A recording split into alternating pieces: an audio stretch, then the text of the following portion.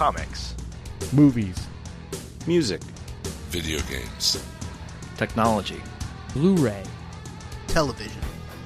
This is the HHW LOD Podcast Network.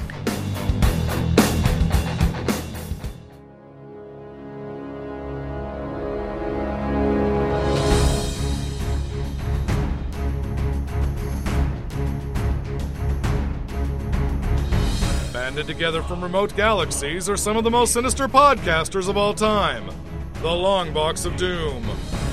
Dedicated to a single objective, the conquest of the comic book universe.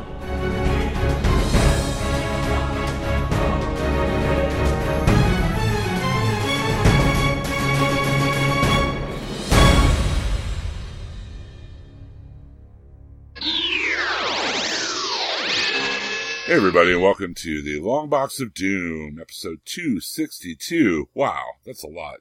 And this time out, Comics BS. We have read a lot of comics, and it's been a while since we've had a full-on comic show talking about what we've been reading lately. And this will be the first time out for our new Long Box of Doom Virgin Chubtoad talking comics with us.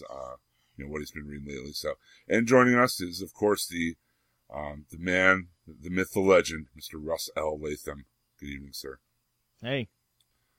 Well, guys, we've had quite a summer of movies so far. We've had quite a summer of television so far. What with Shield and Arrow, we've had everything. Let's talk some comics, man. I've been dying to talk comics for a while. I've been reading a ton of stuff. Go, somebody pick something. Go. One of the things I've been reading that I've actually been wanting to read for a while is Peter David's All New X Factor, and I really like it. I didn't know if I was going to like it at first because of the premise. So the premise behind it is the Serval Corporation has bought the naming rights to X Factor from Jamie Madrox, and so he's turned it into this corporation where he's hired Lorna Dane. He's hired Gambit, and they've picked up Quicksilver, and they're slowly picking up other members. So the first arc is kind of like getting the band together and bringing the team in, and it's kind of cool. I mean, the art is by Carmine. I'm going to probably butcher this, but Carmine Di Giandomenico. Say that 3 times fast. No. Yeah. The only complaint I have about the book, I think the art itself is really good. I'm not really happy with the coloring on it. So Lee Lothridge is doing the coloring. And when you look at the actual line work, the line work is really solid. But the coloring just has this weird feel to it. I can't really explain it. It's a lot of muted tones, a lot of monochromatic stuff going on. But it's a kind of a cool concept of this whole X Factor as a corporation, which we kind of, they went from being a private investigating firm to now they're like this full blown corporate entity. And it's kind of funny because Havoc is a little jealous because Polaris is on the team. So he has Quicksilver spying on what's going on for him. And so that's kind of a cool thing. And I'm also waiting for kind of the other shoe to fall. They haven't really put anything out there to say that the Serval Corporation is doing something nefarious, but something they're a corporation in a comic book. Of course they're doing something nefarious. Yeah. Come on. I read this as well, Russ, and I agree. And I mean, it's pretty obvious that something is not okay. There's something stinks. Yeah, with these corporations, for sure. But again, it's Peter David, it's X Factor, so it's really cool. I didn't know if I would like an X Factor book, honestly, written by Peter David that didn't have Madrox in it. But this is actually really good. And the only thing, and Rich, maybe you could chime in, is that he doesn't seem to have Gambit's voice down very well. Like, Gambit doesn't sound like Gambit. Gambit just sounds like a regular dude. He's the only one out of the team that I feel that he's not capturing the voice of the character very well at all. And I mean, when you take what he's doing with Quicksilver, I mean, Quicksilver was never much of a big draw for me. I like the way he does Quicksilver in here. And then, of course, with the recent movie and everything else, I'm now becoming a big fan of this character. But it started with the way he's writing the character here. But I agree, Gambit just seems a little vanilla. You know, Peter David wrote the best Quicksilver story ever. The one where he's talking to Doc Samson, when the X Factor are all getting their reviews. That's the best Quicksilver story I've ever read in my life. It's awesome that Peter David is still writing X Factor after all these years of putting his, years in on the title and that, and he's still coming up with new ideas and new ways to use these characters. I'll have to check it out. Yeah, I guess at this point he's probably written, because it started with the revamp, and that went 50 issues, and then they renumbered it back to the 200s, and it went up to 220s, 230s, maybe even 240s, and now this is started over again. So he's at this point written, almost 100, if not over 100 issues of X Factor. So, and that's not including his previous run from the old book. But yeah, it's good. And part of the thing with Gambit, I guess, why it doesn't bother me is after a while that whole Cajun thing gets a little irritating. It's kind of like Rogue's Southern thing. They kind of dial it up and dial it down occasionally, but I just think all the time it just turns out to be a bit much when you're trying to read it. So it doesn't bother me too much, but it's just something that's stuck out to me. But I'm think of the old X-Men cartoon where they did those accents like way too heavy. Yes. So I highly recommend All New X Factor. I know I've been a big proponent of these comics for a long time, but I really have to talk about Harbinger 23 from Valiant. Valiant is putting out excellent comics. If you haven't been reading them, check them out, especially Archer and Armstrong. Shadowman End Times has been really good. And Harbinger 23, a character dies, the solid feces hits the rotary oscillator in a huge, huge way with a lot of repercussions. I mean, Joshua Dysart's writing, Clayton Henry and Kari Evans are on the art. It was a really huge pivotal issue for, people have been following all along. Big showdown between, two of the bigger forces of Harada and Peter Sanchek. And, it's just really great, comics. It's good stuff. And I wish more people would check them out and give them a chance, the Valiant titles. But, especially Harbinger 23, it just came out this week. It was a game changer in a major way. I'm way behind on my Valiant. And I pretty much, I know we talked about it before, but I pretty much read the Valiant stuff as it goes on sale through Comixology. Right. I usually do too. They're, Archer and Armstrong and Harbinger I usually get right when they come out. And then the rest I wait and, trade wait or wait till the sales in Comixology. I haven't really been reading anything by Valiant, so I'm kind of lost as to what you're talking about, so I'm going to have to check that out.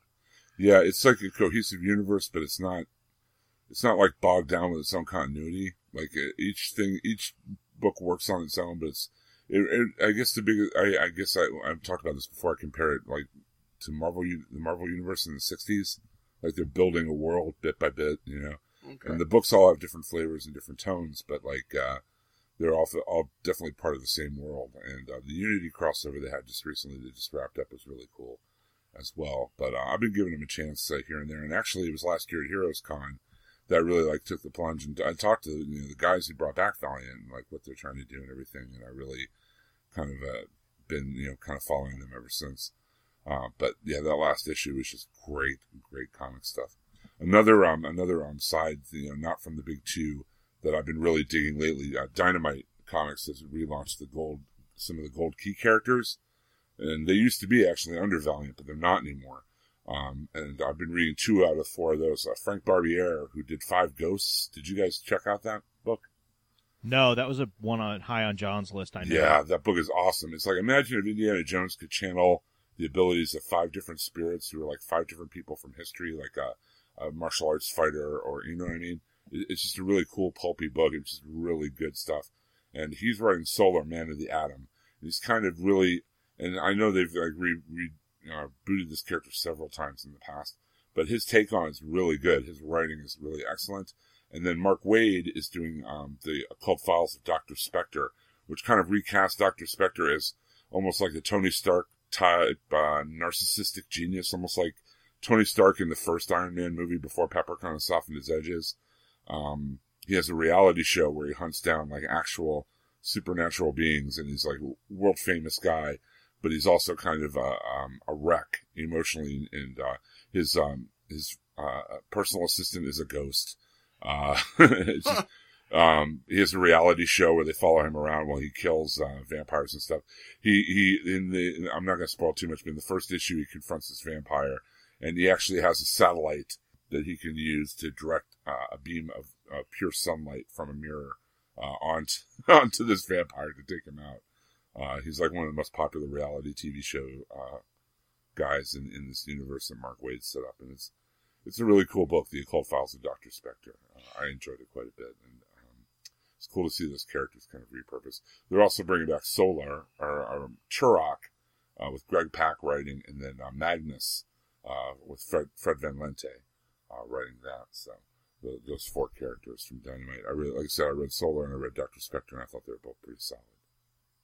Interesting, because I know Dark Horse took a turn at those a while back, and they didn't last very long at all. I think they lasted less than 6 issues or something like that, and then they got canned. So hopefully they'll have better luck with Dynamite. Yeah, and Dynamite is already kind of like, there's a hint in the Dr. Spectre book that all 4 books are linked in the same universe. Huh. So there may be some crossovers in the future. Well, that's the thing is, and I'm not sure how many issues. It's only like 1 or 2 issues in, right? Each character. Right. Yeah, Dr. Spectre just came out, the first issue, and then Solar, I think I only read issue 1. Because I remember reading, 3-4 months ago, maybe longer back, that Mark Waid, he's not just writing the one title, he's also the mastermind of all 4 characters. He's mapping out several story arcs, I guess. Well, that's also good news for me. I love Mark Waid. So, I do too. So, I didn't realize those had dropped already. So I'm going to have to go back and grab them. So, cause I was looking forward to that. Well, I have been reading mostly the big 2 lately. There's a few indies that I've been reading, mostly going back and reading stuff that I've never read before. But I find myself leaning more towards Marvel nowadays. As a matter of fact, I think I only buy 1 or 2 DC titles anymore. And it's funny because when we started Legion of Dudes, we all read a bunch of DC titles. Like we did like month by month things on the Green Lantern Corps and the Sinestro War and all that when it happened. We all read a lot of DC titles, and now I think I'm the only one that reads any DC, and I read pretty much only Russ does too. We read the Beyond. Yeah. Batman Beyond, Justice League Beyond. And I also read Injustice, Gods Among Us, which is actually a really good comic for being a tie-in to a video game. Yeah. The art's a little uneven in places, but yeah. The story is real solid, though. It just seemed to me like that they've killed the Justice League franchise, so I haven't even read Beyond or any of that because I had already given up on anything Justice League, anything Superman. It's gotten to the point where they're canceling the books that I do like. Yeah, well, I mean, the one book that I really championed for a long time was Frankenstein, Agent of Shade. And, I mean, that went out the door in issue number 12. But, I mean, the Justice League Beyond is based in the animated universe, so it's not even New 52. And Injustice Gods Among Us isn't New 52 either. It's in its own continuity. Okay. So, as far as, like, the New 52 stuff, I don't even touch it anymore, really. I read Batman Eternal. I've checked out some of those. I'm 2 issues behind on Batman Eternal, but I'm reading that, and it's okay. Yeah. I kind of like where the story's going. A weekly Batman comic, just, I don't know. It doesn't feel right to me, but I'm reading Batman. I'm reading Swamp Thing, but I'm about done with it because it's kind of gone sideways. I stopped after Snyder left. Swamp Thing. I stopped. Yeah. Well, and I left the main Batman title after the end of Death of the Family. After Joker fell off a cliff. Wow. Could there be a more cliched ending to a fight between Batman and Joker than Joker falling off a cliff and no body being found? I'm sorry. Yeah. But I digress, please. I get it, but there are 2 comic books that I will never stop reading unless they stop publishing them, and that is Batman and Spider-Man. pretty much, their flagship title. So, but I'm reading Batman Swamp Thing, but I'm like you, I'm about ready to give it up. Scott Snyder did a wonderful job with it, and then it just kind of died. Oh yeah, with that Yannick Paquette art, that was awesome. That was great. The whole Rot World story with Jeff Lemire's Animal Man, the crossover, I love that. I thought it was really good, but after that, it just kind of fizzled out and didn't really have anywhere to go. Yeah, a couple years ago, right after the New 52, I think they were only like 3 months in, I went to Wizard World Austin and saw a panel with Cappuello and Paquette talking about how they draw for Scott Snyder, and that was very, very interesting. And you can really see see how they translate his words differently and whatnot. But yeah, DC. So, and then I'm finding myself reading a lot more Marvel than I have in a long time. I mean, pretty much in the 80s, I mostly read Marvel, and now I think I'm reading more Marvel titles than I did then. And one that I'm really enjoying is Amazing X-Men, which led into the Nightcrawler. Is that just a mini-series that Claremont did, or is it going to be a full? No, I'm pretty sure it's an ongoing, at least as ongoing as anything is anymore. Right. Yeah. Marvel Now 4.0. Catch it. Yeah. It's even more Marvel Nower. Even more Nower. Yeah. Yeah, but I really enjoyed that. I like anything that Jason Aaron's writing. I may have read him before, but the first time I took notice was when he launched the first version of Wolverine and the X-Men, and I have noticed that his writing on Hulk and all the other titles that he's launched or been a part of, I've really enjoyed the story. Did you read Scalped? I did not read Scalped. Oh, you should, man. If you like Jason Aaron, I mean, that's the first thing that's I read by him. And that'd be up your alley. Yeah, you would dig it a lot. It's like an HBO series in a comic. I'll check it out.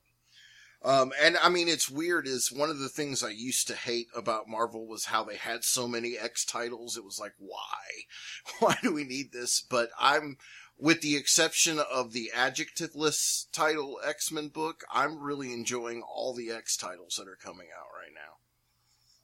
They've done a pretty good job lately of keeping them separate. There hasn't been, I guess Battle of the Atom was the last crossover, but that was mainly with books that Bendis was writing, and it kind of made sense the way they crossed over. But the other ones have stayed, for the most part, pretty separate. So if there's a particular book you like, you could kind of just read it and not feel like you're getting sucked into this crazy continuity thing. Right. Yeah, the only X book I've been checking out lately is the Magneto monthly. That's funny because I haven't read that one at all. It's really good. Huh. I like it a lot. I only read the first issue, and it was good. I just haven't. I mean, I don't even know how far it's in, but the first one I remember I liked it. It just seems that that's the one complaint I have, even though they've been good, is Marvel is suddenly launching all these solo titles, and then the next thing I know, it's Thursday morning, and I find my wallet with a smoking gun bleeding out with a suicide note on the floor. So I mean, I can't buy them all, Marvel. I just can't. I think some things have really benefited from the reboot. I don't want to use the word reboot, but like the relaunch and the shuffle, of talent and titles. I mean, like the Avengers comics, the core Avengers comics that I'm reading I think they've really benefited from the Marvel Now stuff. But like you said, there are a lot of spin-offs that just die on the vine. Some things like I know Secret Avengers has been rebooted like 3 or 4 times now. Yeah, it's getting kind of out of hand. Well, I kind of like this last version of it, but it's not something I would recommend to be part of your serious 616 reading. It's almost a caricature of itself. So it's fun to read, but it really doesn't tie into anything that you want it to tie into. Got it. Rich, did you pick up the Cyclops #1? No, I don't think so. That one's by Greg Rucka, and the art is by Russell Dauterman, and the art's okay. Like, it's not bad, but it's not great. But it was a really cool story. I mean, if you like Corsair and you like the Starjammers and you like the young Scott Summers that they brought forward, it's a pretty cool story. I was surprised that I would like it. Was that the one where he met his father? Well, in Battle of the Atom, no, it wasn't. That one kind of no, it wasn't Battle of the Atom. In All New, or maybe it was Battle of the Atom at the very end. He decides, yeah, it was, because he decides at the very end of that to go off with Corsair, right, to go off with his father, to get to know him.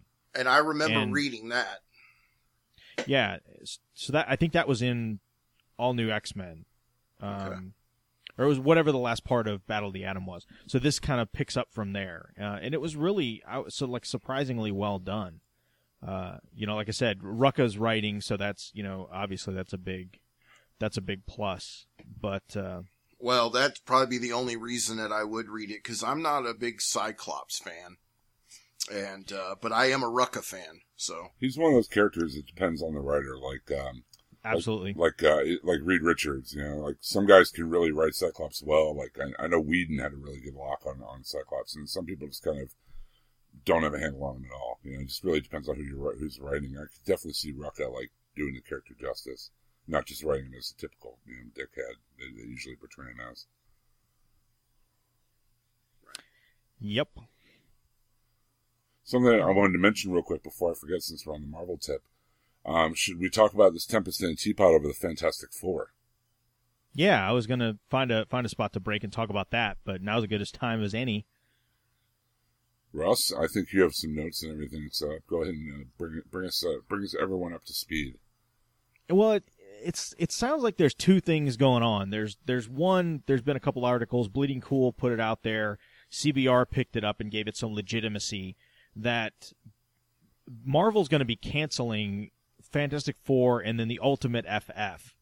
And some of the logic behind it is they don't want to promote Fox's Fantastic Four movie, and that has a lot to do with it. And then, I guess it was today, it came out that Rob Liefeld, of all people, who claims to have all this great insight into the inner workings of the Marvel merchandising and advertising machine, says that basically it's a Fox thing, that there's a reason that there's no toys for X-Men Days of Future Past, that they are shutting out Fox, they're promoting everything else, that there's a good chance, and this is what really threw me off to kind of call BS on this thing, is he said, well, Sony is looking to maybe partner back to have Spider-Man show up in Avengers 3 because of the lackluster box office of The Amazing Spider-Man #2. And if you consider $700 million global underperforming or disappointing box office worldwide after 5 weeks, then I don't know what is a success. I mean, what do you consider successful? If 700 million is no good, I am calling serious BS on all this. I just don't see Marvel purposely sabotaging Fox's movie engine out of spite, because I don't know what the details are behind profit sharing or revenue sharing or any of that kind of stuff, but I've got to believe that Marvel makes some money on the gross receipts of these movies, that even though they sold the rights to the movies to for the Spider-Man stuff to Sony and for the X-Men and Fantastic Four franchise to Fox, that they're not just I don't think they were just given like $10 million up front and then, Marvel walked away. I'm pretty sure there's some kind of revenue deal in there. And for Marvel to purposely sabotage that stuff seems kind of silly to me. And I think if they cancel, I mean, the Ultimate stuff right now I think is kind of a mess. I mean, I think at this point it's terrible. Yeah, the glory days of the Ultimate Universe are gone, and I give them credit for doing some really drastic and very bold things in that universe. That, I mean, it's not the same as it was in the beginning by far, and I think they're trying and they keep trying, and the sales numbers just aren't there, and I could see it going away. That and the fact that the Marvel Cinematic Universe borrows a lot from the Ultimate Universe, so the two of them have kind of merged into one for the most part. So I think it's kind of on life support to begin with. The main Fantastic Four story and book isn't really selling all that great in the the 616 equivalent. So now, do you know how it was doing when Hickman was writing it? Like it was pretty. It was doing. I thought it was doing better than it is now that Robinson took over. I believe that's true. I'm pretty sure it is. It was doing better. I don't have exact sales numbers, but I know it was doing better. It was well received. I think that maybe has something to do with it.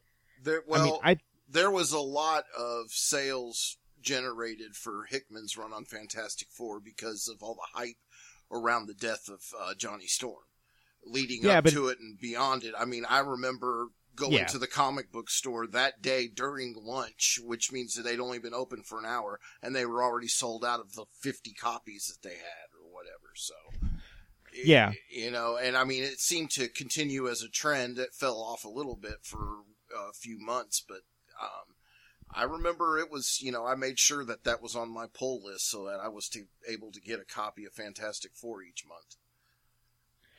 Yeah, I mean, that certainly caused a huge spike, but I think in general the numbers were a lot higher than they are now.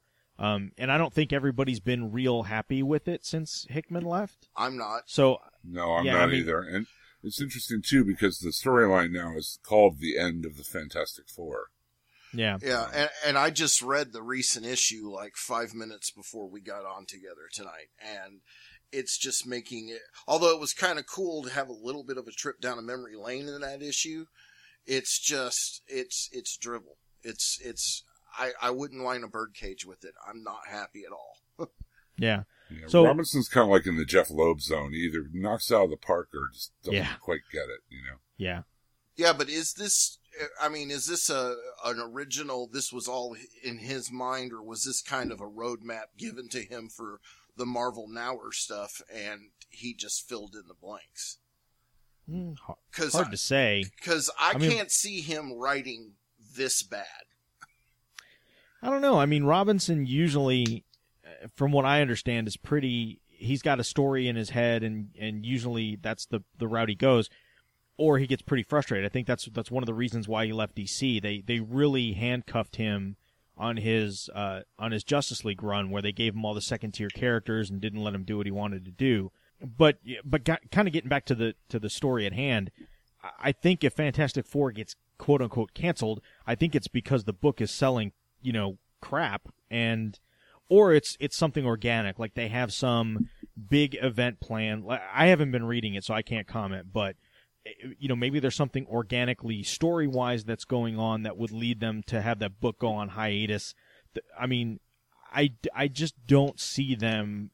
Well, the other thing too is comic readers don't create moviegoers, and moviegoers don't create comic readers. So there's almost no correlation there. Therefore, I mean, if that were the case, Iron Man would be the greatest selling comic book on the face of the planet because those movies make bajillion dollars every time they're released, and Iron Man doesn't sell very well compared to the rest of to a lot of these other titles. So I don't see them doing it, and I don't see it having any impact if they did. I could see them de-emphasizing, but I don't see them completely wiping it out or whatever. I don't know. It's kind of a weird conspiracy theory, and a lot of it I heard was started and based on the 75th anniversary art that they saw at the retailers convention that didn't have the Fantastic Four in it. It had like pretty much every other Marvel character, but not them, which is kind of weird since that's where it all started. Yeah, but I think some of it's sign of the times too, right? I mean, what's very popular in the comics right now? I mean, Avengers, the Hickman Avengers stuff is popular and selling pretty well. I mean, Infinity was pretty well received. So far, the original Sin stuff seems to be fairly well received. Spider-Man is kind of at an all-time high, which Sony owns from a live-action perspective. So, I mean, if this were true, I can't see them doing it just for Fox and not for Sony. Yeah. I just don't see them saying, we have a beef with Fox because they own the X-Men and Fantastic Four live action rights, but Sony's fine. I just don't buy that. Well, I don't buy that at all. Now, I'm reading an article on escapistmagazine.com right now, and I'm reading about the Fantastic Four cancellation, and the last thing it mentions here, and I haven't heard of this yet, is complicating matters further. Marvel is currently building towards a supposedly major crossover event called Time Runs Out in 2015. Right. That some are speculating will lead to a reboot of the entire Marvel Universe and a merger with the Ultimate Universe. Well, it kind of, there's kind of some of that going on in the adjectiveless Avengers right now, where they're kind of, they messed up the time gem and they're kind of time hopping. I mean, I don't know if you guys read that issue or not. You know, old Hawkeye beats the crap out of Tony Stark for was screwing awesome. up the future. Yeah, that was pretty great. But yeah, the retailers convention that they had recently they also had the Time Runs Out. Evidently the books are going to jump forward. I think they said 8 months. 8 months? Yeah. And then they'll lead up into the Time Runs Out thing, which is, I don't know. I mean, we've seen time jumps before in the comics. I mean, it's not like a huge new thing, but we haven't really seen a universe-wide reboot like, a DC style on the Marvel side. So, I mean, part of me doesn't think they're going to do it, but part of me also is seeing that they're doing some pretty drastic things with the universe that are equivalent to kind of what DC was doing before their revamp. I mean, they did some pretty crazy stuff with the Superman books where they pretty much went back on all of the post-crisis John Byrne-related stuff. They brought all those Kryptonians forward. They were just doing some weird, stuff. I enjoyed that, though. I was liking that stuff as it was going on. Yeah. I was kind of lukewarm, but I see them, especially with the X-Men titles where they're doing just kind of weird, bringing the younger group forward in time and not letting them go back, and just they're kind of putting themselves in positions with certain storylines to where it's going to be hard to unwind this stuff. So that kind of looms over my head a little bit, but I don't know. I mean, with all of the work that they're doing with these creative teams and creative runs and stuff like that, to wipe it all out and start over again when the books are selling relatively well, seems kind of odd. I mean, with DC, it was like sink or swim. I mean, they had so many books in the toilet at that point that if they didn't do something, they were going to be in real trouble. But and then the argument was made in that Liefeld article that, there were no toys with X-Men Days of Future Past. I don't recall seeing First Class toys. There weren't. I looked it up because that was my first thought when I saw it. I was like, well, they didn't have them for First Class either. I mean, that's not a smoking gun by any means. And and plus, I would question how inside Rob Liefeld really is anymore with that. Well, that's my Marvel whole thing. editorial. He's kind of, other than the fact he created Deadpool, I don't see any other connection between him and Marvel editorial anymore. He's not, Well, it's not even editorial. I mean, you're talking about the marketing machine of Disney. Right. To me, Deadpool's the only good thing that ever came from that man. I have never been a fan of his. I feel that he has put a black mark on the comics industry more than one time in his career, and I'm just... I put no stock in anything he has to say. 30-second story. My very first New York Comic Con, the only spot on the entire floor that was empty was the spot in front of his table. Yeah. He had like a big end cap table, and that was like I walked, I'm like, why isn't there anybody standing here? Everywhere else is crowded, and I looked up, I'm like, oh. Well, also on the whole toys thing for X-Men First Class and Days of Future Past, I mean, would you really consider those movies as targeted to children as much as... Drug-addicted Charles Xavier with shooting action, I mean, here's Logan's butt. I'm just... Yeah. I mean, while there are adolescents seeing it, I doubt it's very much marketable for a toy line for children. So I wouldn't see. Now I could possibly see some sort of collector merchandise coming out on the direct market in comic book stores and whatnot, but not actual toys you run to Walmart or Target for.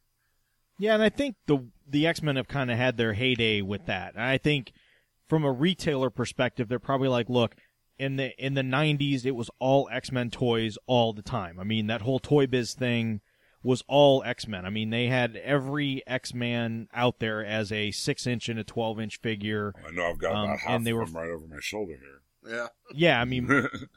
Yeah, I mean, they're flooded. And then when that kind of died out, that market went away. And so I think, a lot of times with retailing and stuff like that, those people have long memories. And, they're going to remember, 10 years ago, or 15 years ago, we couldn't sell any of that crap. and so they're not going to want it. What sold those toys, though? I mean, if you think about what sold those the Toy Biz X-Men toys was the cartoon. More than anything else. Absolutely. Absolutely. If you look at the toys that came out with for X1 and X2, they're not nearly as collectible, as popular as the ones that were for the. They're cartoon. snoozers. Yeah, nobody wants like I said, Charles Xavier with rolling wheelchair action, or 5 or 6 X-Men who all look like they're dressed the same in black leather. I mean, exactly, and that's my thing with it. Yeah, I mean, John made a comment that the Sentinels would be kind of cool, and all the future stuff. Sunspot, Iceman, Colossus, Blink, and Bishop, and I agree, but that's a really small set. I mean, when you can't make action figures out of your out of the characters that actually have the screen time in that movie, that's a tough sell. And I just think it's not. I mean, you guys, correct me if I'm wrong, because we spent time in different parts of the country. I'm kind of in a rural area in Texas, so it's kind of hard for me to justify. Although I do spend a lot of time in Austin and a lot of time in Houston, but it just seems like for these movies, like even when the Avengers came out, or Captain America, or Thor, or Spider-Man, you'd go to the toy section and it's the same stuff you see week in, week out. Like, I don't see that stuff moving. Nope. Not like what it was like when my kids were little and we're, again, that whole heydays of the 90s and the X-Men cartoon where, you're having to go to the toy shop and pick up $15 3.5-inch Gambit figure. The market's really cooled off a lot. Yeah. It's not just that. The quality is crap. The Amazing Spider-Man and the Amazing Spider-Man 2 toys, just the little 3 1/4 or however big the little small figures are, they look like they're made at one of those Japanese, we don't pay attention to copyright at all sweatshops overseas. I mean, it's like 2 colors, and you can see flash from the mold on them and stuff, and I'm like that, and they're selling them for $6 a piece, and I'm like that. I'm not paying any money for that. These look like crud. Recently, in the last year or two, I've revived my Lego habit, and I've been buying a lot of Lego, and I'm finding more enjoyment in buying the licensed superhero stuff through Lego than I am any action figures or any of that that's being put out there now. Even some of the repop stuff that they're putting out for the Star Wars lines and things like that, it just looks terrible. I would also say that the toy collection market not only is cool, but it's kind of splintered. I mean, some people, on one end you have people who buy the hot toys, the super detailed, high-end toys. Right. So, I mean, like Dan Ashland collects those, Pat Loika does, Then you also have like when McFarlane came with action figures in the 90s, they didn't have very much articulation, but the sculptures were insane. And you see a lot of that in like NECA and like the aftermarket, like the previews type toys or whatever. And then you have the lower tier that Chubb's talking about that are trying to sell to kids. It's not like Russ was saying, when we'd go to the Toys R Us and say, hey, there's the new Star Wars green, Slave Leia or whatever. The toys that collectors are buying, they're buying through previews or they're buying online. I don't think as many of them are going to Target or Walmart to get them, and those are skewing younger now, like you said, Lego or Superhero Squad. Yeah. Well, and they're pricing themselves. I mean, I know we've kind of tangented off the main topic, but they're kind of pricing themselves out of the market too. I mean, when you're looking at a 3.5-inch Star Wars figure and it's $10, when not that many years ago those things were like $5 and $6. I got to the point where I was like, there's some cool stuff, but I can't do it. And I've started getting, I will say this though, the Black Series figures are really good. I agree. Yeah. Those are very well done. I've got the Leia and Luke and the Darth Vader from that. They are awesome. Yeah, and I've relegated myself to just the 6-inch ones. I'm not getting the 3.5, but the sculpts and stuff are very well done. But again, the argument of no toys, I don't think really lends itself. When you look at a movie like Avengers or Captain America or Thor, I mean, you're talking about characters that are wearing very flashy costumes that, especially with Avengers, I mean, you're talking about multiple heroes. They're more comic booky than things like X-Men. I mean, And again, it doesn't lend any credence in my mind because you're seeing Amazing Spider-Man 2 toys out there. You're seeing, a lot of Spider-Man related stuff. So I just don't understand why Fox would freeze out one studio over another. And I just don't see it as a valid argument. I will tell you, what's that Japanese, they do all the statues, it starts with a K, Kotobuyaku. Yeah, Yeah. I've got a few of their pieces, I always butcher their name. I would pay very good money right now for them to come out with a Blink statue. I mean, Oh, yeah. I would love to have that. A Blink statue that maybe has one of the Sentinels' arms coming through it or something. That'd be cool. I could only ever afford one of their toys, and it's a Boba Fett. Yeah. That's the only one I could afford. I can't justify paying hundreds of dollars for a toy. But Well, I've got Anyway. a few of them, and then, of course, I've got the Batman that came with the Sony game, the Arkham game. Ah. nice. So what do we think? I mean, collectively, we think, as It's- Mythbusters would say, this myth is busted, Yeah, or I busted because it's dubious at best. yeah, I think they're taking something that's, in my opinion, something that's more coincidental than anything else, and they're relating something that's unrelated to it. But that's just my opinion. I just, like I said, I put this on Facebook in a couple places. I don't see Marvel cutting off their nose to spite their face. I just really don't. I agree. Well, and those X films start with the little flipping pages of the, Marvel Entertainment. So Sure. With their stamp on it, that they're involved in the production somehow. They may not be part of the day-to-day and the post stuff, but as far as the marketing machine and different things like that, they've got stake in it, and I guarantee you they're making good money off of it. Problem solved. Yeah.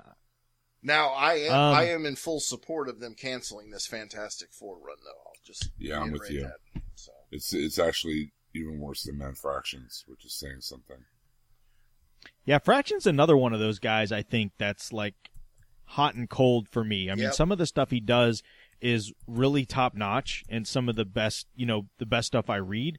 And then some of it is just like, man, I just don't get it. Like, it's just, I mean, you look at his Hawkeye stuff, and to me, it's brilliant. Like, I absolutely love it. Yep. But then, I've tried to read that Sex Criminals, and it's just like, I think I might have said this before. I want to give him a big hug for Immortal Iron Fist, and I want to punch him in the face for Defenders.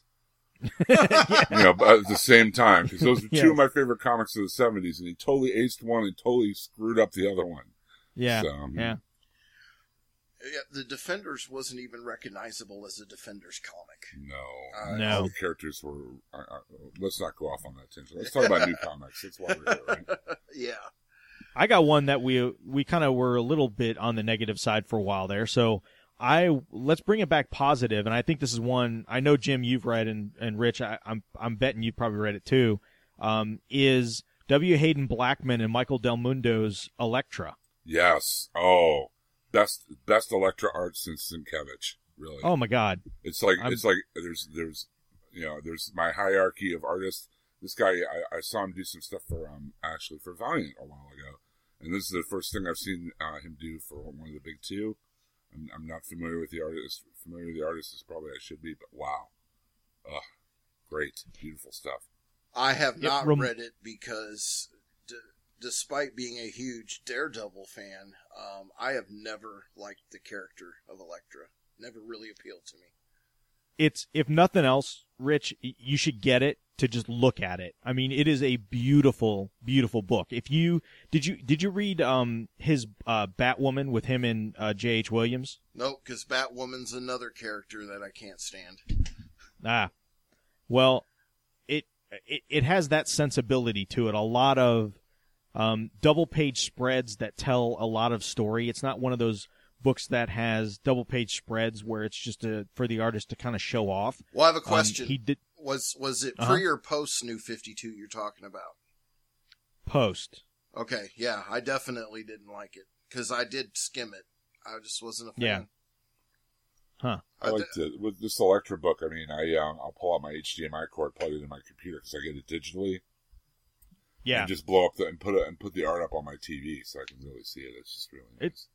It's awesome. I mean, I'm digging it a lot. I think he's going to be a contender for duties for 2014, and I think Elektra #1 may be one of those, like, contenders for, best single issue. Yeah, but, you kind of it's cool the way he kind of sorts out the continuity in kind of a very artistic and pretty way. Yes. I was dubious too, because Elektra as a character has been used well, been used not so well, been overused, and I was, hesitant at first to check this out, but someone else recommended it to me, and I'm glad I did, because, like I said, the art is just astounding. It's probably my favorite new artist since, like, Francesco Francavilla. Yeah. It's almost like Elektra back to her roots. Yeah. And it reminds me a lot of Elektra Assassin. Yes. By Sienkiewicz and Miller back in the day. Yeah. It's got that kind of vibe to it, It's kind of surreal, but not too crazy. I don't know. Yeah. I liked it a lot. And it almost like acknowledging the good with the bad. Like, you get kind of a real, like, if you're not familiar with Elektra, you could read this #1 and you're all in. Right, like, you get all you need.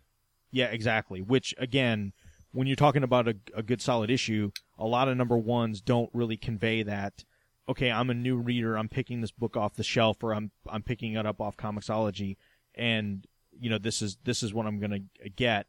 And I was really impressed with it. And then the fact that it ends with her, mild spoiler here, but issue 1 ends, and I haven't read issue 2 yet. Issue 1 ends with her basically jumping, parachuting or whatever onto Monster Island. Right. Was really cool. It was. I wanted to mention too, another Marvel book is flying under a lot of people's radar. In fact, I didn't know about it until I saw Jim Starlin write about it on Facebook. Thanos Annual #1. Huh. Jim Starlin script and breakdowns, Ron Lim on the art. So if you were into Marvel Cosmic or the Infinity War or any of that good stuff, this is for you. I got a little, nostalgic tickle in the back of my head reading it. Basically what happens is, Thanos dies, from one of his encounters in the 70s or whatever with the Avengers. The Blood Brothers collect him, but instead of him coming back to life or meeting death or whatever, he ends up in Mephisto's realm, and he's just totally dejected. He feels, this is early in Thanos' career, he feels like a failure already, and just, tells Mephisto to do his worst. And at that point, another Thanos shows up. And it's Thanos from when Thanos had the Infinity Gauntlet. And basically what he's done is he's taken the Time Gem and looked through his entire timeline to see what his past, present, and future is, while he's in possession of the Infinity Gauntlet. Because he has the Time Gem, he's able to mute time or whatever.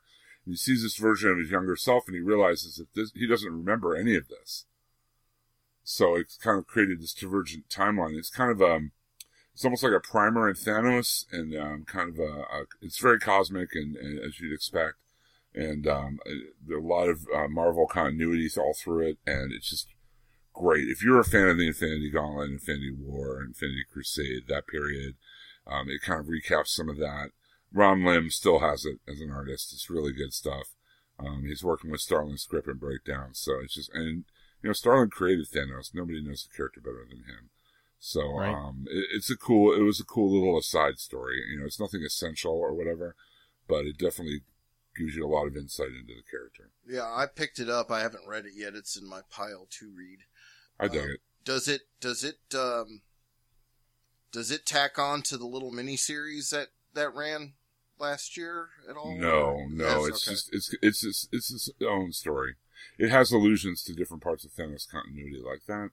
Okay. But because it's it plays with time travel in a lot of ways, and it's a divergent timeline that occurs, and we see other, like, alternate Thanoses. We see things, possible futures for Thanos, famous moments in Thanos history, and it's kind of Jim Starlin's love letter to the character in a lot of ways. Cool. It's if you're into Thanos, check it out. If you're not, you might not. One of the things I'm kind of ashamed to admit, because I love them so much, but I am woefully behind on East of West, Black Science, and Saga and Manhattan Projects, and those are all books that I was getting physically. except East of West. I made the switch over East of West to digital, but I'm just behind a few issues at this point. Can you tell me a little bit about East of West? I had a friend that was telling me I should be reading this comic, but he didn't really go much into it. So the most basic level, it's about the 4 Horsemen of the Apocalypse. Oh, sweet. And it's basically a divergent America where the Civil War went in a completely different direction, and because of that, the United States is divided up into like 7 different territories. Yeah. And each one has its own ruler, and they all it's in the art. Nick Dragotta does the art, and it's and I think Frank Martin is the colorist, and it's just the two of them on that book. It's one of the most gorgeous books out on the market. I mean, we Jim and I sung Del Mundo's praises on Elektra. To me, this book is just phenomenal. How well drawn and colored it is. It's striking. Yeah, it's really good. It's really really striking art, and you got the typical Hickman cool weirdness going on. So. Yes. Cool. So I'll need to hit Comixology then. I've been keeping up on Black Science, but the rest have been kind of waiting for sales or for trades, one of the two. So, but I'm really digging Black Science a lot. Now I like it when Rick Remender gets to his pulp roots. Like I tried to read his run on Cap, and I really didn't appreciate it. Oh, it was horrible. Yeah, I didn't like it at all, and I really like. We keep talking about writers that run hot and cold for us. I guess Remender would be one. I didn't like what he did with Uncanny Avengers either, with the whole stealing Xavier's brain. That book has really turned around, though. Lately it has, but I'm talking about early on where Red Skull was stealing Xavier's brain, and it just I don't know. There's some things I didn't like, but this is Remender coming back to his like pulpy science fiction roots, like in Fear Agent, or even to a certain extent the End League, and I really like it, and the art in Black Science is incredible. God, I wish. Yes. I'm gonna have to edit this out now because I can't remember the dude's name. Matteo Scalera. Thank you. Matteo Scalera art in the book is insane. It's incredible. It reminds me of like that, like the Richard Corbin stuff from the 70s and heavy metal, or Simon Bisley, or Bernie Wrightson. That's just really illustrative style. It's cool stuff. I like it. But I love East of West, and I can't read everything though. So, but when it's on sale or traded, I'll definitely catch up. I read the first like 4 or 5 issues. Yeah, Black Science is one I'm behind. I read the first 2 issues, and I'm not reading them because of lack of interest. It's just pretty much falls down to dollars spent on comic book day. But with Saga, Russ, you were talking about you need to catch up on that. This very last issue that came out, time jumped ahead a little bit, and you really get a lot more perspective of what the overall political scene is between all these planets. I mean, it kind of fills in some of the blanks that are there, and again, Fiona Staples delivering immaculate and beautiful art. See, I don't think it's bad. I'm just not a huge Fiona Staples fan. Really? Like, yeah. I think it fits well with that story. I think for Saga, I think that she's a good pick for the artist. Now, I mean, I don't know if I'd want her on, Batman or something, but I think for Saga, I think it fits really well. And the thing that I really like that they do is they take, 6 issues go out. They take a 2 or 3 month break. They don't make us have a fill-in artist or anything like that. And that's the way I wish all comic books could be. Or at least, for a good period of time. Not having, we're going to have so-and-so fill in this time. I'd rather wait for a book than have an abrupt, jarring effect of, oh God, this art is completely different. Right. Did you see Brian K. Vaughan left Under the Dome so he could focus more on his comic work? Mm-hmm. Yeah, because Under the Dome is crap. Yeah, it's one of those shows, not to get too far off, it's like I could take it or leave it, but for some reason it's like a train wreck or whatever. I just got to keep watching it. My mother rants and raves about it, so that tells me right there it's probably not that good. Nah. I gave it a chance. Did you guys read the Shang-Chi book? Yes. Oof. It's sitting on my to-read pile over here. Okay, Is I it need to bad? preface this. Okay? One of my favorite characters of all time in the Marvel Universe is Shang-Chi. When I was a kid, very young geek, learning to read in the 70s, I remember reading Doug Menck and Paul Gulacy on Master of Kung Fu. He's one of my favorite characters. And then when I saw this, I was just heartbroken. Because now he's a white dude, evidently. He looks like, what's his face from Maroon 5? Adam Levine. Yeah, I was gonna wonder, and I think we talked to John about that too, but like when did he become Caucasian? And what's crazy is, well, I'm not, and Jim, we talked about this before, but Tan Anh Huat was the artist on X-Men Legacy, which we both, it was like the only X book I ever, in my career of reading X books, put down and took off my pull list. I read all the Marvel Now books when the first wave of Marvel Now books to review for their website, and that was the only one I gave a 1 out of 5 to. That was just the worst. I had pre-ordered the first 3, and I read 1.5, and then it was done. I mean, it's just so bad. And like I said, the art, I wasn't a fan of the art, as well as the writing. But he's Malaysian. I mean, so he is of Asian descent, and he didn't draw Shang-Chi as Asian looking, which I find very strange. But yeah, I'm not a huge Shang-Chi fan, but I do like the character, and I just like the martial arts aspect to it. And plus, Hickman just got done using him so well in Avengers. Yes. You know, that issue of him against the Gorgon, what was that number? Secret number 3? Secret Avengers number 3, I think it was. Avengers World. I'm sorry, Avengers World number 3. Yeah. Yes. Shang-Chi versus the Gorgon. That was an awesome comic book, dude. Yes. So, I don't know. Not a fan of the Tan Anh Huat. It's the first time that there's ever been a Shang-Chi title that I'm not going to buy. I think it's just a mini, though. I don't think it's an ongoing. And while I don't think the new Iron Fist book is as good as the Immortal Iron Fist. I'm still getting it. I'm still enjoying it.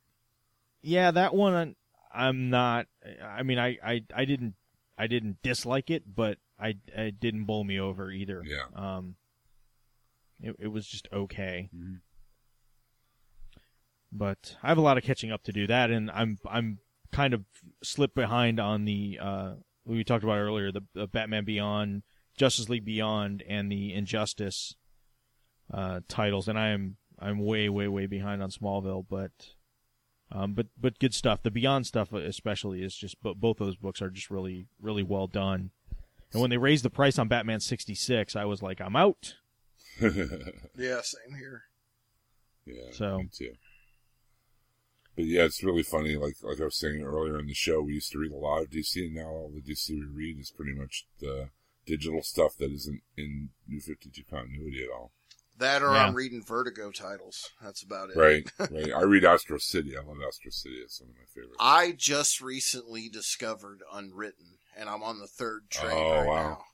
And yeah, we did a couple of I think we did the first 2 trades on the show. I'm going to have to go back and download those and listen, because I don't know how I missed this comic, because I am just enthralled. It sucked me right in. I love it. That and the Fables books, both of them. I just recently started reading the trades. I'm about on the 6th or 7th trade of Fables, and why did I not read this stuff before? I'm really enjoying it. Yeah, I was getting those from the library for a while, and I think I got to like the 10th or 11th trade on Fables, and then I was caught up with Jack of Fables. I think I read one trade past the crossover between the two of them, and then that 3rd book that they started. I think that was where I stopped. That's about where I stopped too. I read when they started the Literals. That was about the time I got out. Yeah. Well, In Stock Trades had a big sale with their books. I don't know. It was about 4 months ago, I think. And I picked up the first 5 Fable trades then. And I've been buying them when I can. I think it's done. It is. I know we did. I don't think it's done. Jack of Fables is done, I think, though. No, but I think Fables, if it's not done, then it's really close. I think 150 was it. I think that was the last issue. Okay. I remember we did the first few trades on Legion Dudes, Long Box of Doom as well. So. Well, yeah, Fables ending at 150. And since we're talking about comics that we're currently reading, this one's a little outside the normal of the big two and the indies that we read. But if you're a Star Trek fan, the IDW series, the ongoing series of Star Trek, has just been great. It picked up right where the first movie left off, and they've done reboots or different versions of stories from the original 66 series. And then they've continued on, tied it into the second movie. And if you're a fan of the J.J. Abrams Star Trek universe, pick this up. It's really, really good.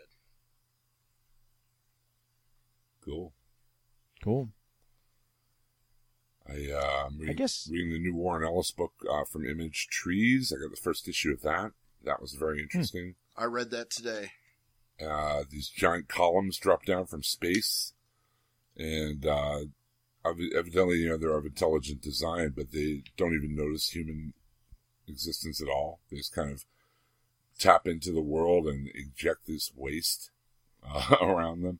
And it's 10 years after they've landed, and they've tried to contact them, they tried to nuke them, they've done all these different things, and it's basically how people were dealing with these giant alien columns, poking out of the planet in random spots. Do you think that it's an alien race basically tapping the planet for resources? Something like that, or dumping all their because that's like it's a sewage pipe. It could be a sewage pipe for an alien race. Yeah, because it expels that goo or whatever, right? Yeah. But it was an interesting book. The art was kind of reminiscent of DMZ for me. I don't know. It was okay. I'll check it out. I usually like Warren Ellis. Yeah.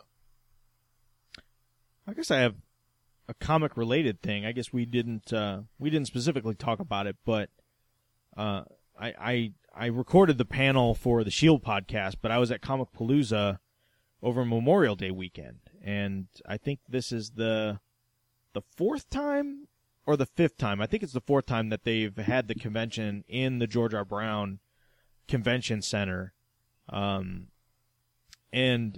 they've actually renamed it the Texas International Comic Con. So I think they're trying to up their street cred or their con cred with this one. And every year I see that it appears more and more people are coming. I need to look and see what the actual attendance numbers were for this year, but Saturday was crazy crowded. And the cool thing, I know I've talked about this in the past, about that con is there's plenty of room to walk around. The aisles are extremely wide. So even when it's really crowded, you're not, elbow to elbow and shoulder to shoulder people like you are at a lot of other cons. And there's a ton of area to, sit down or, shuffle your stuff around or, just relax or whatever, where you're not feeling like you can't find a place to be. Like New York. Yeah, it's like the anti-New York. But the George R. Brown is a huge convention center in Houston, and this year they actually put all of the main stuff on the first level. And the convention center kind of has areas that are sectioned off. So you have and it's kind of a weird con because they do like roller derby indoor, they do wrestling, they do like sword fighting demonstrations and stuff like that, where they teach little kids how to sword fight. It's really cool. And then they have the segment that's all of the dealer stuff, which this year they had a lot more dealers, retail dealers than in any year past, and there was a lot more comics. Actual comic-specific vendors, I think, that I've seen in years past. But there's a lot of really cool other vendors, selling, there's typical toys and stuff, but there's other vendors selling just really cool, like, costuming stuff, and they had a huge section set up for MakerBot stuff, which is really cool. There's a couple large organizations in Houston that are really interested in teaching kids how to use the CAD software and make your own stuff with the 3D printers. It's big here too. Carnegie Mellon has big outreach with the 3D printers to schools. Yeah, so that was really cool, just checking that stuff out. And then they have the Artist Alley section, which was cool. It's funny, Buzz, from, if anybody's listening to Comic Geek Speak, the artist Buzz was there working the Neil Adams table, which I thought was funny. Oh, that would have been cool. Hang out with those two guys. I just went up and just kind of said hi, and his table's pretty. Neil Adams, his stuff stays pretty busy. But Greg Capullo was there, which he's always cool. I walked by a few times, and he was either in panels or I know Sunday he was running late, so I didn't get a chance to see him then. And then on the third floor, so the second floor was all registration stuff, and the third floor is where all the panels were. So they had a huge auditorium style thing for the main panels, and then there are just a ton of other smaller rooms that they could change different size and configuration to do other panels, which is really nice because then you don't have to, I know at the Wizard World Con in Austin, the first couple of years they were real bad about having these panels where they were just had a curtain separating the two, and if one panel got really loud, you couldn't hear anything going on in the other panel. So it's really good that they're all kind of segmented off and everything. And the Shield panel was huge. It was a big success. Since we had press passes, the cool thing was they actually set up a little press area inside the large auditorium and saw me in line and actually pulled us out of line and let me go in and set up the camera and the audio and all that kind of stuff before everybody else got in, which I haven't really seen that at another con. I mean, no, normally we're shoved to the back. Yeah. I mean, usually, having a press badge just means you don't have to pay to get in. I mean, usually you don't get any other perks. So it was really nice that they were able to let us, set up and do that. So that was kind of cool. So, big kudos to them there.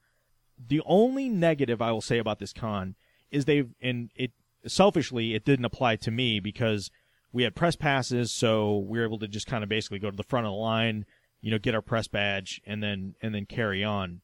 But registration on Saturday, we got there about 11:30 on Saturday. It was a 2 to 3 hour wait to pick up your badges or purchase passes for the con, which is kind of crazy. And a lot of it is that's the longest I've seen it. The last couple years, it seems like it's been manageable around that time, the line to pick up badges. I mean, it's always been long, but not long like it was. So I don't know if maybe it was they truly didn't anticipate the demand and the growth that this con is having. But I think that's really something they need to work on because I was at San Diego in 2007 with 100,000 people. That was before we did the podcast. So I went in just like a civilian and had to pay for my admission and pick up my tickets. And it took me 10 minutes to pick up my badge at San Diego. Yeah. So I think they really need to.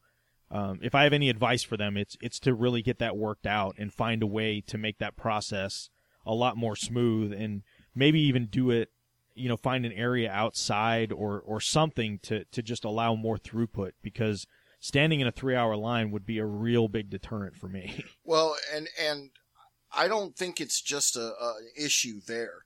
I think the Texas cons, the explosion that we've had in the last 4 to 5 years in Texas, they've just not been able to keep up with it. I mean, the Dallas Comic-Con went from being a small little con in the Richardson Courthouse area, city buildings, to the Irving Convention Center, now this year the Dallas Convention Center. And now I had a guest badge, so I didn't have to experience it at Dallas Comic-Con, but I've met several friends from the area there, and they were telling me the same exact thing. It was 2 to 3 hour wait, just to pick up badges they've already purchased. Right. And that's insane to me. And, I just wonder if and that's another thing too, is, with Comicpalooza, it seems to have grown at a quicker rate than Dallas Comic-Con has. And Absolutely. from what I've read in the numbers and everything else. And I think that at some point, one or the other of them, more than likely the Dallas Comic-Con, is going to have to change dates. I was working Michael Rooker's table, and there were so many people. I was trying to upsell him on some different stuff for his autograph and things. And they're like, no, because we only have this much budgeted for this weekend because we're going to Comic Palooza next weekend. So I think that, Dallas Comic-Con missed out on several dollars because of Comic Palooza being the next weekend. And then vice versa, Comic Palooza probably could have got a few more dollars had Dallas Comic-Con not been right before it. So I think that one or the other is going to have to give. I do have to say at the Dallas Comic-Con, that was the biggest crowd that I've ever seen the Saturday was pretty typical, but the Friday, the preview stuff, I've never seen a crowd as big as that at a Texas Con on a Friday night. And Sunday seemed almost as busy as Saturday did. So it was pretty insane. So yeah, I think that Texas, we went from 5-6 years ago hardly having cons at all. Wizard World left and everything else, and now they're having record-breaking numbers, and they can't keep up with it, and the logistics are crazy, and it needs to be under control. And if it's truly a matter of growth of unanticipated growth, then good for them. I mean, if that's a good problem to have. Exactly. But I think people will be okay with it for 1 year, but I'm really hoping that next year they get a handle on it, because it looks like I'm just looking at the Wikipedia article on Comic Palooza, which we all know how reliable Wikipedia is, but it shows so this is the fourth year it was in the George R. Brown. So the first year the attendance is listed at 10,000, the second year 11,000, last year was 20,000, so 100% growth almost. And I gotta say, it has to be at least 30 to 40% growth for this year. So if it was less than 30,000 this year, I'd be really, really, really surprised. And I think a lot of it, having the Agents of S.H.I.E.L.D. people there, having Clark Gregg and Ming-Na Wen and the rest of them from the actual cast there and doing a panel was a big deal. I mean, I know that was a huge draw. Comparative to everyone else, the lines for autographs and signings and stuff was orders of magnitude larger for those folks than anybody else at the con. Well, and that's the thing too. Aside from Stan Lee. Yeah, that's the thing too. Is Comic Palooza had a lot more in the present and more relevant guests there than Dallas Comic-Con. Of course, they had Stan Lee, and then of course William Shatner, who's always there, and a few others. But I mean, they had the big Firefly reunion, the cast. They had the big Star Trek Next Generation reunion of the cast. But there were so many people that just that were less than 20 years old, or they were right around age 20. They could care less about either of those. Right. And then the stuff that was relevant, I mean, they had 3 Walking Dead there. They had Emily Kinney, Rooker, and Morrissey.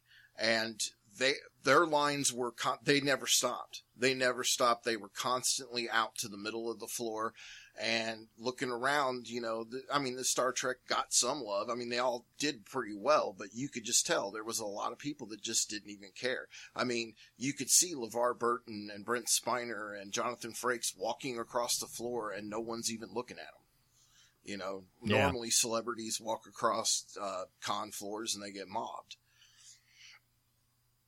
So to me, Comic Palooza, I don't know. I think next year, if I have to choose between that or Dallas Comic-Con, I'm probably going to wait and go down to Comic Palooza. I highly recommend it. I've been saying it for several years now. I've been trying to get Brad and Frank and Bill down for it because I really think it's a con that, especially Frank, I really think it would be in his wheelhouse because there's a lot of cool stuff that isn't comic related that's there. Right. And it's really well done. Like I said, for me, a lot of it is the vendor stuff is really improving, and the room, the fact, like I said, that you could walk around a con and not feel like you're elbow to elbow, from the time you walk in until the time you leave is huge for me. I mean, that's a really big deal. And there's a lot of places, like I said, to sit and rest. One of the things quick to note, last year they did registration also on the second floor, and I believe, because I remember there was a big line, and in the middle of or towards the end of the day, I was able to, on the second floor, they got these little porthole windows that you could go up and kind of get a bird's eye view of the con floor. And, I usually go up there and take pictures just to see the floor layout and stuff like that. The registration lines and stuff were still active all day long, even towards the end of the convention, that I couldn't get over there to take any pictures at all. So that's what I'm saying. Attendance this year has to be up in a big way. So I'm looking forward to seeing what the numbers were. I've done a couple Google searches, and I haven't come up with anything that has any kind of reliable attendance figures. But I highly recommend it. I mean, we're kind of, the Northeast has experienced this for a long time, but Texas is starting to come into like a bit of a renaissance period for cons. We've got Comicpalooza is getting bigger. The Dallas Con is finally moved to a bigger facility. We've got Wizard World Austin, which has been going for several years now. Wizard's also going to do a San Antonio show this year. They're doing this thing called Capital City Con, which is another Austin-based con in, I think it's June or July that's coming up. A little bit of smaller convention, more focused on comic art. And then there's another San Antonio show. I think it's called Alamo. Maybe that one's called Alamo City Con or something like that, that they were advertising at Comicpalooza as well. So, we've gone from, I think one year there were no cons other than the small Dallas shows. And at that time, like you said, Rich, they were in the Richardson Center, which was really tiny. 2009. 2009, there was one con in Texas in 2009. Yeah. And that was the Richardson, that was the Dallas Comic-Con. And there was supposed to be a Wizard World that year, and they canceled it a week or two before it happened. And I was so mad because I had bought the Stan Lee VIP package and everything for that. And they canceled it like just weeks before. Yeah, and then they skipped the year, and then they moved it, and that's when they did they started the Austin version of Wizard World. But we've gone from one small show to now we've got 6 or 7, fairly decent sized shows. So we're finally getting to experience a little bit of what the Northeast has, which I think is a great thing. And then my our hometown con has been horribly mismanaged to the point where the only real con action we get around here is the toy and collectible con, because the actual Comic-Con is just, go back and read my blog. It's just like, I've quit. I quit doing the trivia contest there this year. Just because I'm so unsatisfied with the way they're running it. It's mismanaged, mishandled, wrong time of year. They get like 1 or 2 name artists every year, and then that's it. And it's a big mess. I'm glad you guys are finally getting some good ones out there. Yeah, but you get a good trade off and have the OG zombie walks there and whatnot. So that's true. And the Zombie Museum. I don't know if you've ever been, but the Monroeville Mall at Time and Space Toys, they have a little zombie museum in the back. And Monroeville Mall is where they shot Dawn of the Dead. So, but I live like 5 minutes from Monroeville. I can go there anytime. Sweet. I don't have to wait to go to the con to do that. Did you watch Birth of the Living Dead on Netflix yet? I did, and I liked it a lot. A lot of it I already knew, actually. A lot of it's, I don't know. We're pretty proud of our zombie heritage here in Pittsburgh. We really are. I enjoyed that. That was a good documentary. Well, any more comics news BS we want to get to here? Or? I think I'm tapped out. I know, like I said, I've got some catching up to do, but I didn't really have anything else. Unless you guys have anything. One last thing. Do you read Lazarus? I read the first issue, and I've been with trade waiting on it. Okay. I kind of have to read it. I'm friends with the artist, and so I like it, and it sounds a lot like a combination of that East of West, the way you described it, and then like a Firefly Western type situation. So it's pretty good. Yeah, it was a good first issue. That's why I decided to trade wait. Yeah. And they put out the first trade, but it's only the first 4 issues, which I thought was odd. But yeah, it's really good. Well, I think if we're BS'd out, I'm gonna watch Game of Thrones after we sign off. Yeah, I've been watching some posts on Facebook as we're recording going, Game of Thrones, oh my God. So. I'll bring it home, Russ. All right, everyone. Well, thanks again for listening to this episode of the Long Box of Doom on our June BS show, since we're here at the beginning of June. I know we've been a little behind on our comics BS, so hopefully we have made up for it for everyone.